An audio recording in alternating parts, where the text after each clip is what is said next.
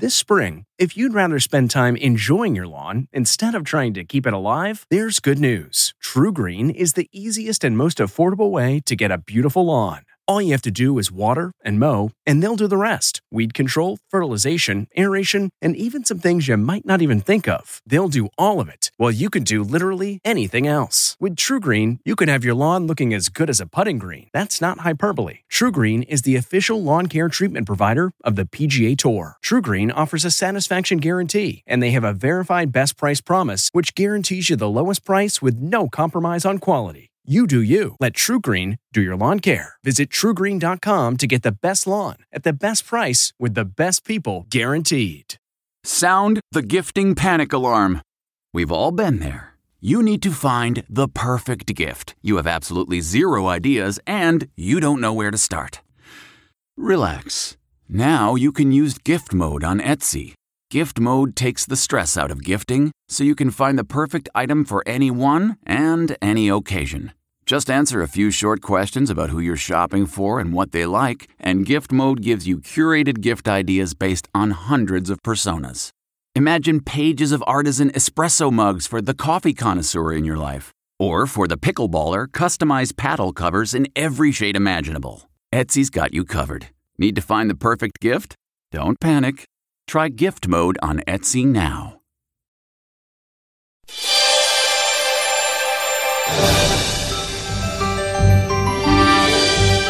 Welcome to the Independence Day special from CBS News Radio. I'm Gil Gross. Francis Marion was an American revolutionary known as the Swamp Fox. Well, now we know him as the Swamp Fox, but we'll get to that. He was famous in his time, so famous that just about any American city named Marion, and there are lots of them, are most likely named for him.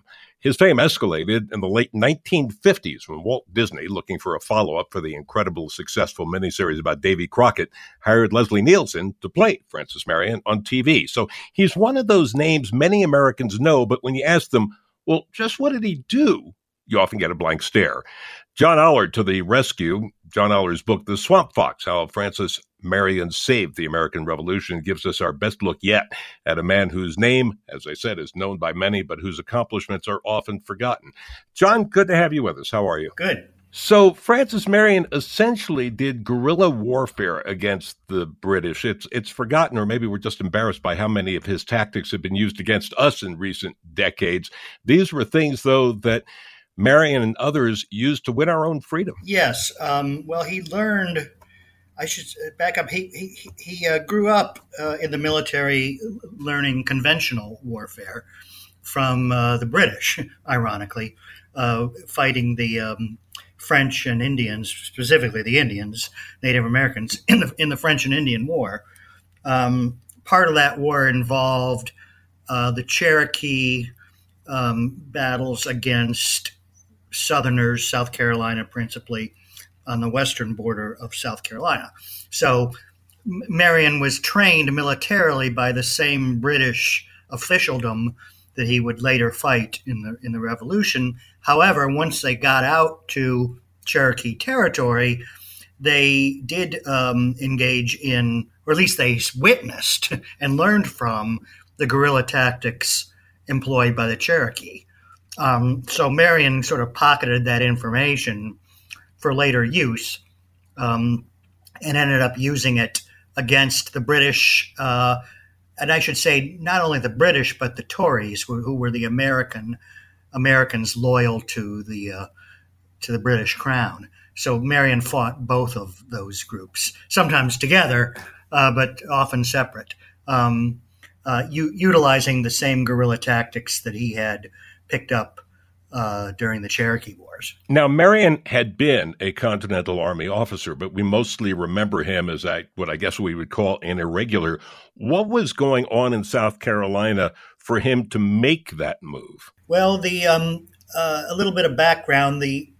Everybody knows about Valley Forge and Bunker Hill and Ticonderoga and all the northern cities and areas where the revolution took place. And that's what most people think of. The revolution is taking place primarily in the north.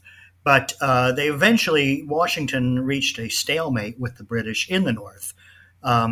around 1780, and they were just kind of looking at each other from, a few 10, 20, 30 miles away. At that point, the British Parliament decided on what they called the Southern Strategy, which was to go down starting really in Georgia and working their way up through South Carolina, North Carolina, Virginia, etc. They were going to topple each of those colonies and then kind of trap Washington in between New York and Pennsylvania, somewhere in there. So the British went down. They took Charleston in a siege.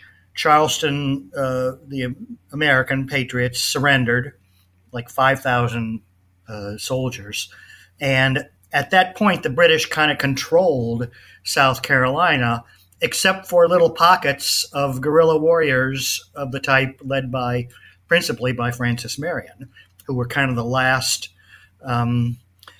chance of the Patriots in the South.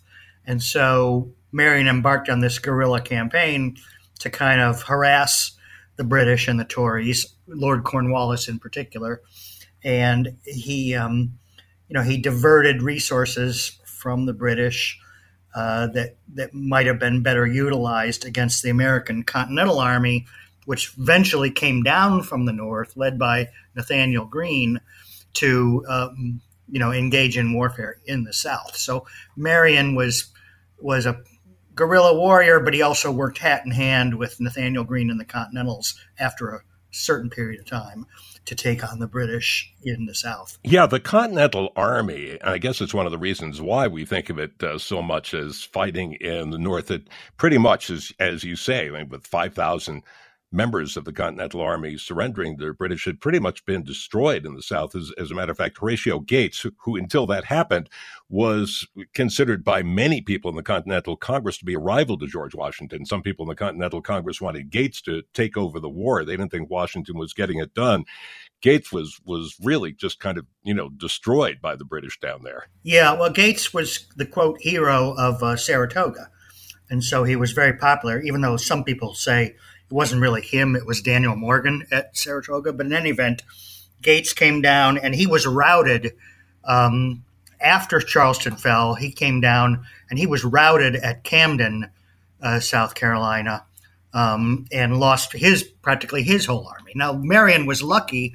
He escaped both devastations. He wasn't in Charleston at the time it fell because he had been at a drinking party. He didn't drink himself, but he got locked inside because they wouldn't let people leave before everybody was completely sloshed. And he jumped out a second-story window, broke his ankle, and went out into the countryside. He was out there when Charleston fell, so he missed that. He didn't have to give his parole promise to stay out of things at that point. And then at Camden, he hooked up with Gates briefly, but Gates didn't know what to do with him and his ragtag bunch, so he sent them off on some kind of make-work assignments. So Marion was not at Camden when the Continental Army was destroyed there. Nonetheless, the Continental Army was in tatters in South Carolina, so that left Marion and his small band as kind of the last hope of the South at that point in time. I paint us a picture because a lot of times when we see films and read things about that period, a lot of it's based in the major cities. And, we see a bunch of people sitting in their homes, enjoying their tea while they plot out what happens in the revolution. In South Carolina in particular, there was a lot of lawlessness. I mean, this was not a rough, we're drinking tea in the mansion war. No, it was basically a civil war between Americans, the Tories and the Patriots. And it was brutal. I mean, people soldiers hacked other soldiers who were in the process of surrendering and putting up the white flag. Soldiers would break into other soldiers' homes when they had smallpox and rouse them from their beds and hang them. I mean, it was a very, very brutal, vicious civil war, although Marion himself was very particular about not remaining non-bloodthirsty, at least to a large extent. as compared with some of his colleagues and adversaries. Yeah, I take it that's one of the reasons, the fact that Marion wasn't as cruel as some of his colleagues and adversaries, that helped him both get volunteers and, maybe even more importantly, get the loyalty of people who would go on spy missions for him. Yes, there was that. I mean, as a guerrilla militia commander, he didn't really have any official legal authority over his men. They kind of came and went as they pleased. And when planting season came, they basically went home. And then, if they felt like it, they'd rejoin. So they weren't going to rejoin and re-up with someone who was, practiced cruel and unusual punishment on them for minor technical violations the way Continental commanders did. If you stepped out of line in the Continental Army, it was a 50 lashes and things like that. The militia, they just weren't going to stand for stuff like that. So partly it was Marion's essential humanity, and partly it was necessity. He just couldn't practice the same kind of discipline on his militia guerrilla warriors as he could have if he was commanding Continentals. We have more to tell you about the Swamp Fox as we continue our talk with John Aller. That's next on the Independence Day Special from CBS News Radio.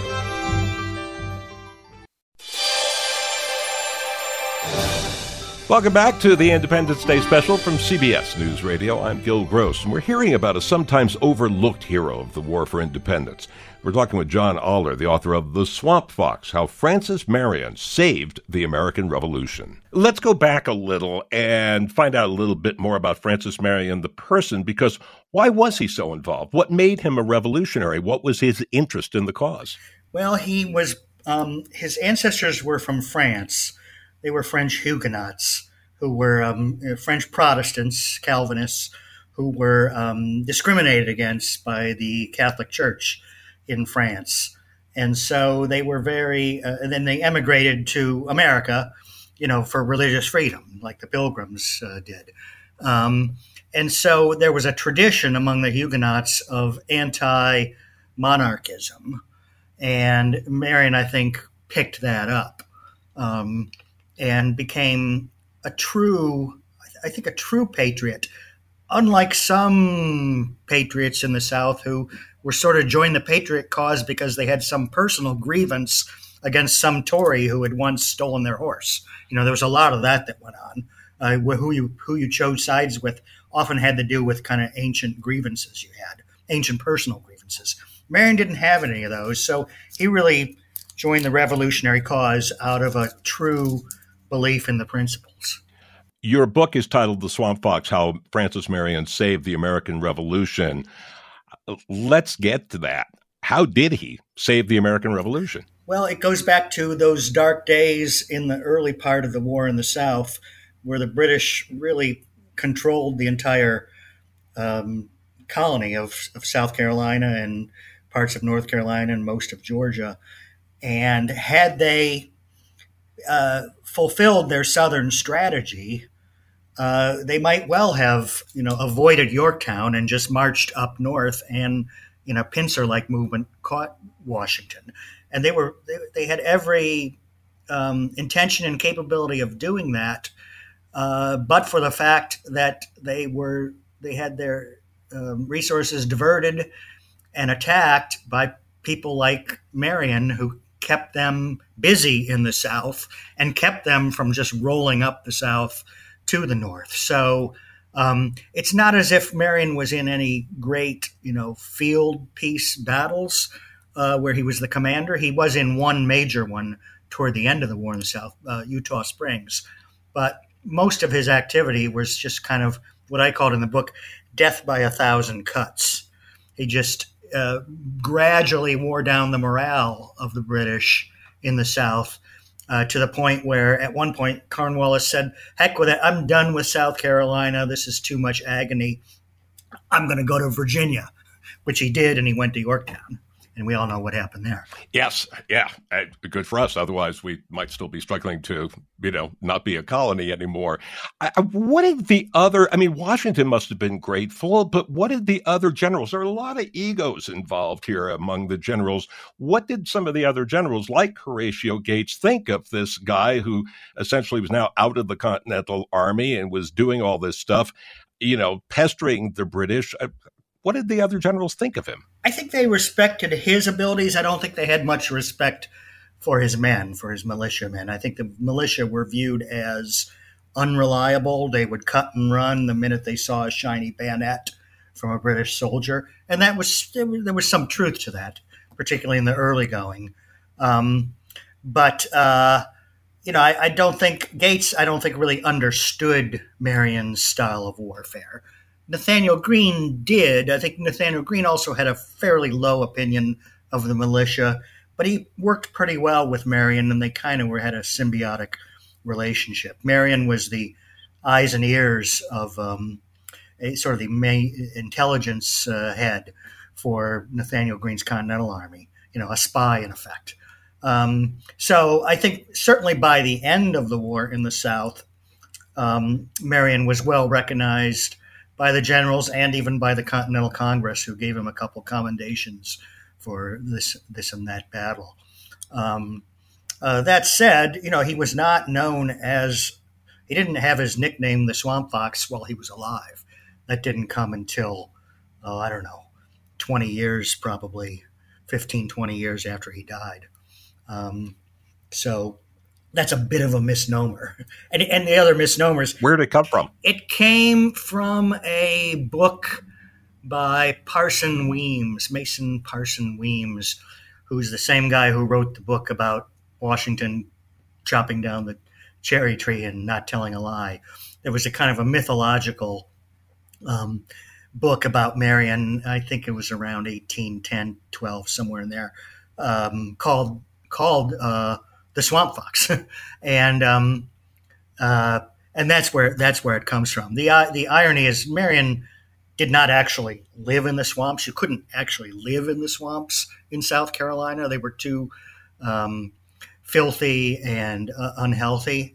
But he lived around the swamps, let's say. So what a lot of Americans know about Francis Marion, or the Swamp Foxes, we now know him, even though that was apparently made up by Parson Weems, the same guy who made up, as you point out, the George Washington chopped down the cherry tree story, which never happened.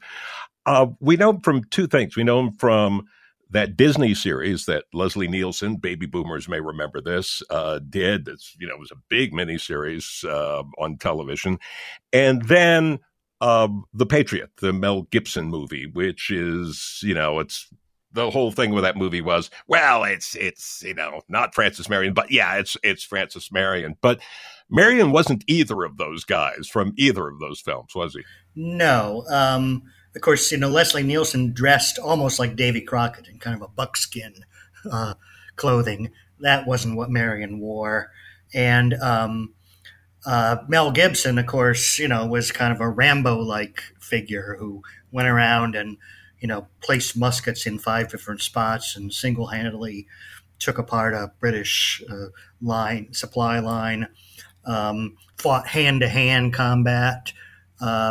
Marion, the actual man, was a very small guy. He was probably about 5'2", 5'3", 110 pounds, something like that. I say that he had kind of the physique of a thoroughbred jockey.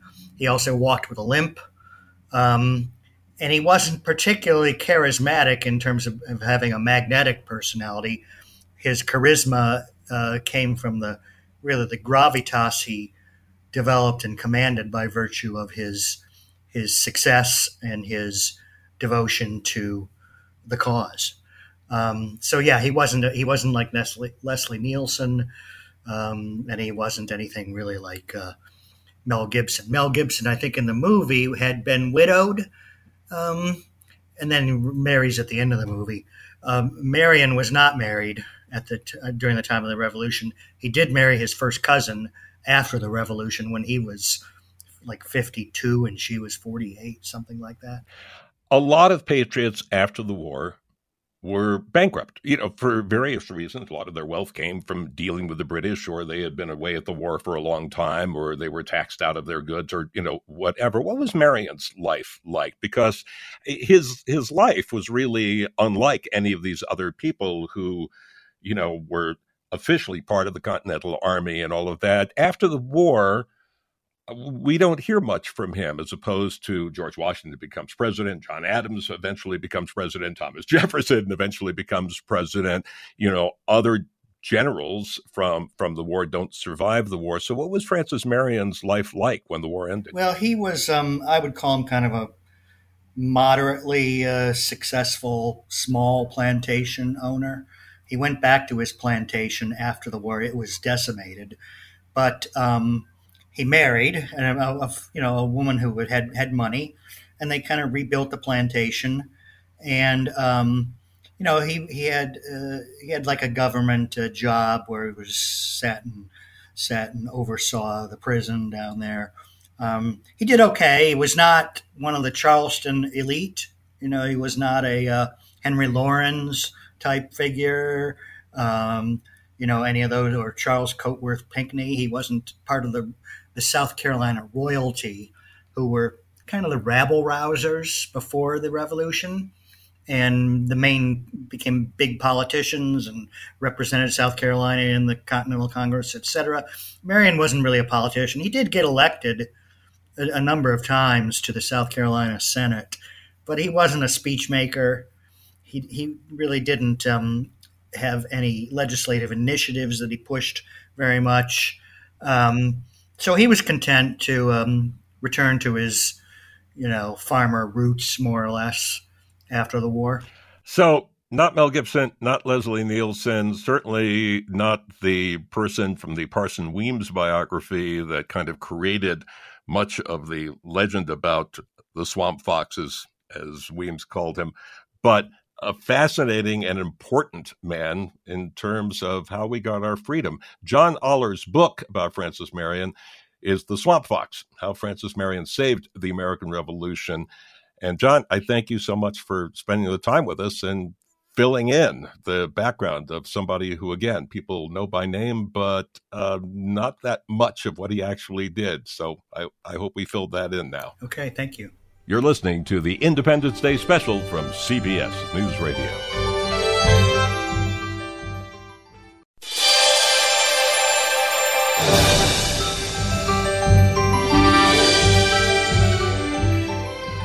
One of the things that we do on these specials every year, besides learn more about how our country came to be in 1776, is to take some breaks and find some ways to enjoy the summer in the present day. Courtney Mason is here to help us with that. Courtney is with The Spruce, a new kind of home site that gives you actually useful information, which is why I suppose more than 32 million people check it out every month. Courtney, welcome. Happy 4th. Thank you. Happy 4th. It's great to be here. One of the topics you cover is how to keep the house cool this summer, which is a thing this year. It looks like it will be for years to come because it is hot in places that never seem to be this hot for this long, which means many are in houses not really made to take the heat. Yes, and I feel like I'm one of those people. I don't have central air, and I try to use fans as much as possible before avoiding firing up my window unit. I'm that person. But you can definitely improve on the old box fan in the window by setting up 2 fans to work together as a team. One fan pulls cool air into the house, and a second fan in a straight line from the first fan pushes air out of the house. And then if you have a ceiling fan, a little trick is that you want to make sure it is set to rotate counterclockwise. This creates this downdraft that feels just like a cooling breeze. And if you don't know where to look, you'll find the switch for that on the side of your fan motor or on the remote control. And I love these tricks because they make me feel like a meteorologist in my own home. I'm controlling my wind patterns. Got such power to create coolness in my home. Yeah, it's amazing how many of those fans have those controls or they have a chain to do the job. And many people just turn the fan on and off and they pay no attention to that. But they're really there for a reason. It turns out, right? So what are some of the other things we can do to keep the keep the house cool? Yes. So sometimes it is time to fire up the air conditioner, right? You've reached a heat that you can't tolerate with your fan system. And when you do that, you want to make sure that you're keeping your air filter clean. If your air filter is clogged up with dirt or dust or pet dander or any of those good things, the air conditioner can't do its job effectively. So check your unit. If it has a reusable air filter, that needs to be washed monthly for optimal efficiency. And if it's a disposable air filter, you'll need to replace that every 90 days or so. But it's really important to keep your air filter clean. Your air conditioner will run more efficiently. It keeps your home cooler, ultimately reducing your electric bills, which is a win-win. Yeah, one easy tip, which we've used for years, because where we're living now and the last place we lived were in places that historically only had just so many hot days a year and now have lots of hot days a year. So, yeah, there was no AC or anything like that, which is we open all the windows at night, and then as soon as we get up in the morning, we close them all. It's amazing how cool that can keep the house for the day. It's a really good tip, opening your windows at night and then closing them during the day. And then when you're looking at your windows, you further want to keep your blinds closed during the day. That can really play a big role as well. As can taking a look at your light bulbs. Change out older light bulbs if you have any for newer models. Those can be both more energy efficient, but then they also don't emit any heat. So again, save money, stay cool. We love these win-wins. And so give me, as a final thing, in terms of a summer decor tip, something that people can do with their homes that will make it their own, style it for themselves, but if comes resale time, something that besides paint, which is, again, just paint, something that's easy to fix and can make their home as bland as buyers and realtors seem to want it to be. What kind of things should you be looking at? One thing you could do to your backyard in the summer for hosting and really making your backyard your own is to create an outdoor movie theater space. Backyard theaters became a really big trend during the pandemic. People loved that it allowed for socially distant outdoor entertaining, but we've seen that they're here to stay. The Spruce recently evaluated outdoor movie screens on their ease of assembly and durability and image quality. So pair our recommended screens with just a projector, audio system, and content source like a laptop, and you're good to go. It's fun for all ages. It really elevates a summer party and gives you a chance to feel extra, if you like, by taking it up a notch with an intermission, with drink tickets, and with a popcorn machine. And it's totally temporary, right? You can pop it up and pop it down as you have guests or don't and want the space back. It sounds great. Good tips from Courtney Mason from the Spruce, and you can go there and just find tons of stuff that, you can actually do and is actually practical, which I think makes it stand out from a lot of home sites where you may just go ooh and ah, but it just, doesn't have any relevance for your life, which is why the Spruce is a valuable thing. Courtney, have a wonderful summer. Thank you for joining us. Thank you for having me. Happy 4th, everyone. This is the Independence Day special from CBS News Radio.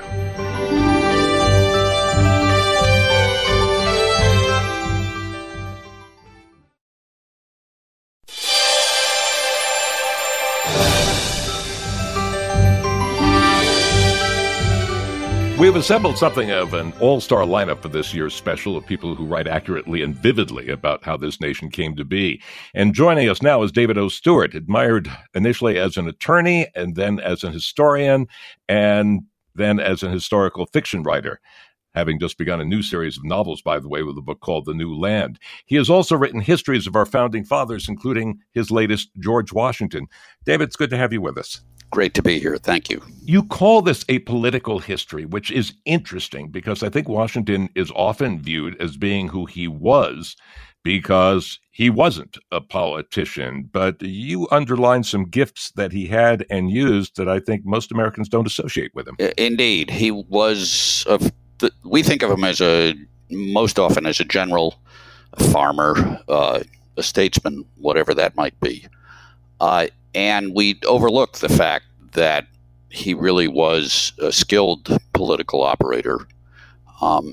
and that those skills were really important for his advancement, and that he was not a natural politician. That was a key part of his success, frankly, as a general, as well as later in life when he really became a full-time politician. And we tend to neglect the fact that he came to be in a position where he became general because he had learned politics in the colony of Virginia. He spent 16 years in the Virginia colonial legislature, the House of Burgesses, which was longer than he was ever a soldier. And he learned how to operate in a political context when he had great skills and talents, but also some limitations. And that's, what we all have to figure out, but politicians especially, which is how to accentuate your strengths and control your weaknesses. Well, let's go back in time with him a bit, because early on, he was considered by some people as something of a loser whose ego was bigger than his actual ability. He was 22 when he had his first command, and he wasn't quite ready for it. And it was a difficult command, one that more experienced men would have had much trouble with. And he had experienced a lot of failure. He was fighting Indians on the western frontier, and Virginia soldiers were not good at that. He then, as he grew frustrated, managed to alienate most of his sponsors, and particularly the man who had appointed him to the job. So that was a real mistake. And when he finally leaves the military in the French and Indian War, this is that period of the 1750s, he's really sort of ruined his reputation with people who matter in Virginia. A lot of people knew he was a brave soldier, but the people who mattered a lot thought he was very difficult and he had poor judgment. He had a temper, something else that we don't associate with him now.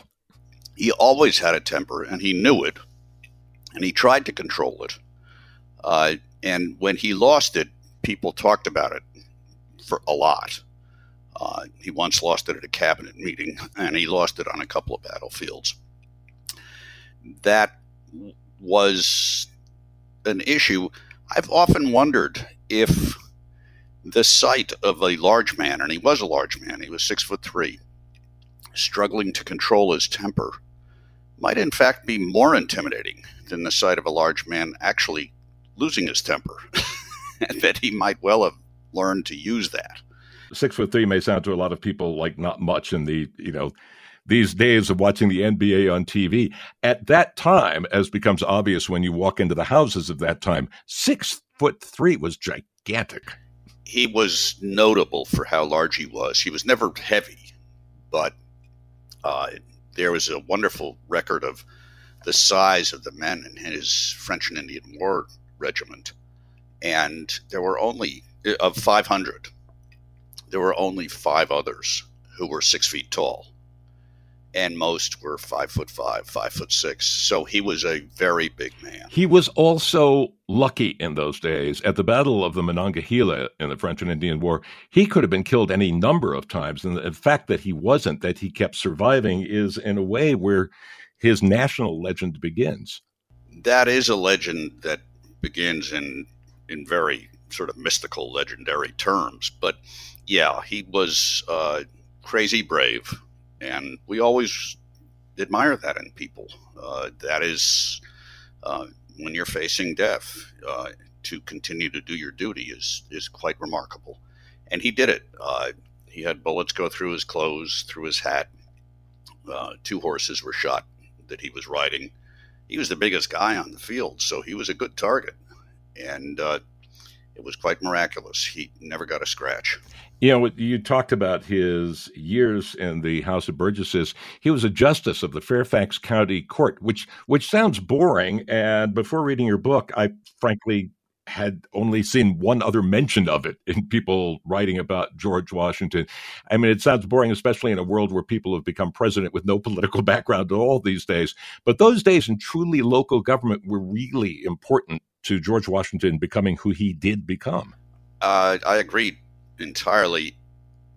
The local court decided in minor cases, which, was an interesting way to understand people's lives. You do see people's lives in their disputes. But the more important part is what you were referring to, which is they were responsible for the roads, for the ferries, for the licensing of taverns, and they had to get people to agree on stuff. I mean, we still have these issues. I mean, you know how hard it is to get a speed bump either installed or taken out of your neighborhood. This is when you are really dealing at gut level political life. It's not partisan, but it's how you deal with people. And he was exposed to that for 6 years, and I think it's the sort of thing he was extremely good at. And he was always a listener. John Adams once referred to his gift of silence. There's a sort of jokey reference that has been made that he could be silent in 5 languages. And when people confront someone who just listens to them, they generally think that was a great meeting because they got to talk. And I think these were skills he learned. He learned that it wasn't important to be the smartest guy in the room, but to appear to be the wisest guy in the room, the most considerate guy in the room. And that's what he turned himself into. That was a very wise choice on his part, because he's not a great speaker. He's not Patrick Henry. He's not Tom Paine. He is not vastly educated. Really, speaking might be more likely to show his weaknesses than his strengths. Well, that's exactly right. He had 2 real limitations. One, as you mentioned, was his education. He only had 3 or 4 years of formal education. He was embarrassed about it. He never referred to whether he'd actually been tutored or gone to a school because he thought it was so unimpressive. And, around people like John Adams and Thomas Jefferson, who, read Roman philosophers for pleasure, you could feel stupid. But he also had a poor voice, which was an odd thing for such a tall, impressive-looking guy, and he was a great athlete, too. But he had a very weak, sort of breathy voice, which meant he was never going to make much of an impression as an orator. So he didn't try. Oration was not one of his skills. We have more ahead on George Washington with David O. Stewart coming up on the Independence Day special from CBS News Radio.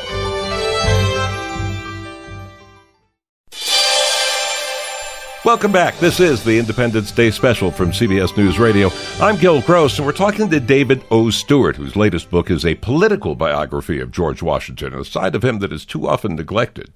Some revolutionary leaders tried to convince Washington that freedom and independence were not compatible with slavery, and there's no glossing over the fact that not only did he have slaves, but that Mount Vernon could be a tough place to be one. What's that line somebody wrote? Everything bad that could happen to a slave happened at Mount Vernon.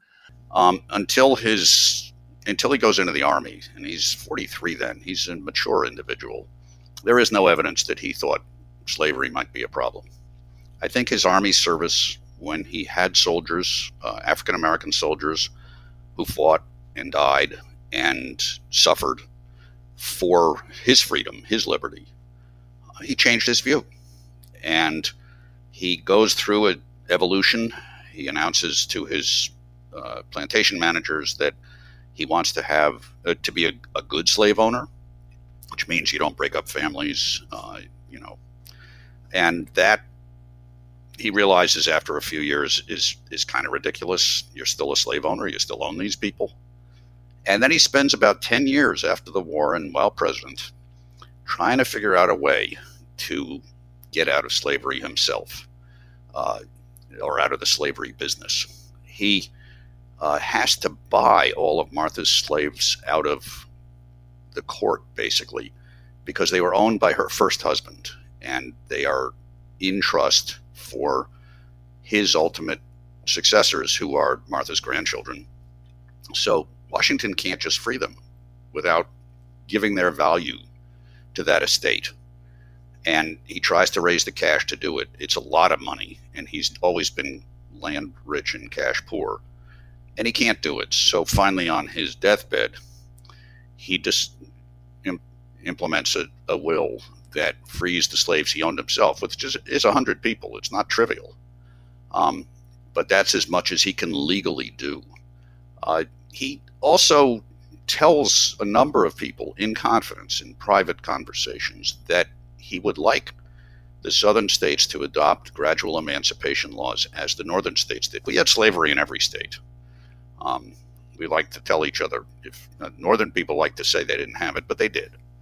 But what the northern states did is adopt these gradual emancipation laws, which could take 20, 30, 40 years before everybody is freed. It's the next generation. When they reach 21, they become free. But they did it. And Washington says repeatedly he would like that to be done for the whole country, but he never says it publicly.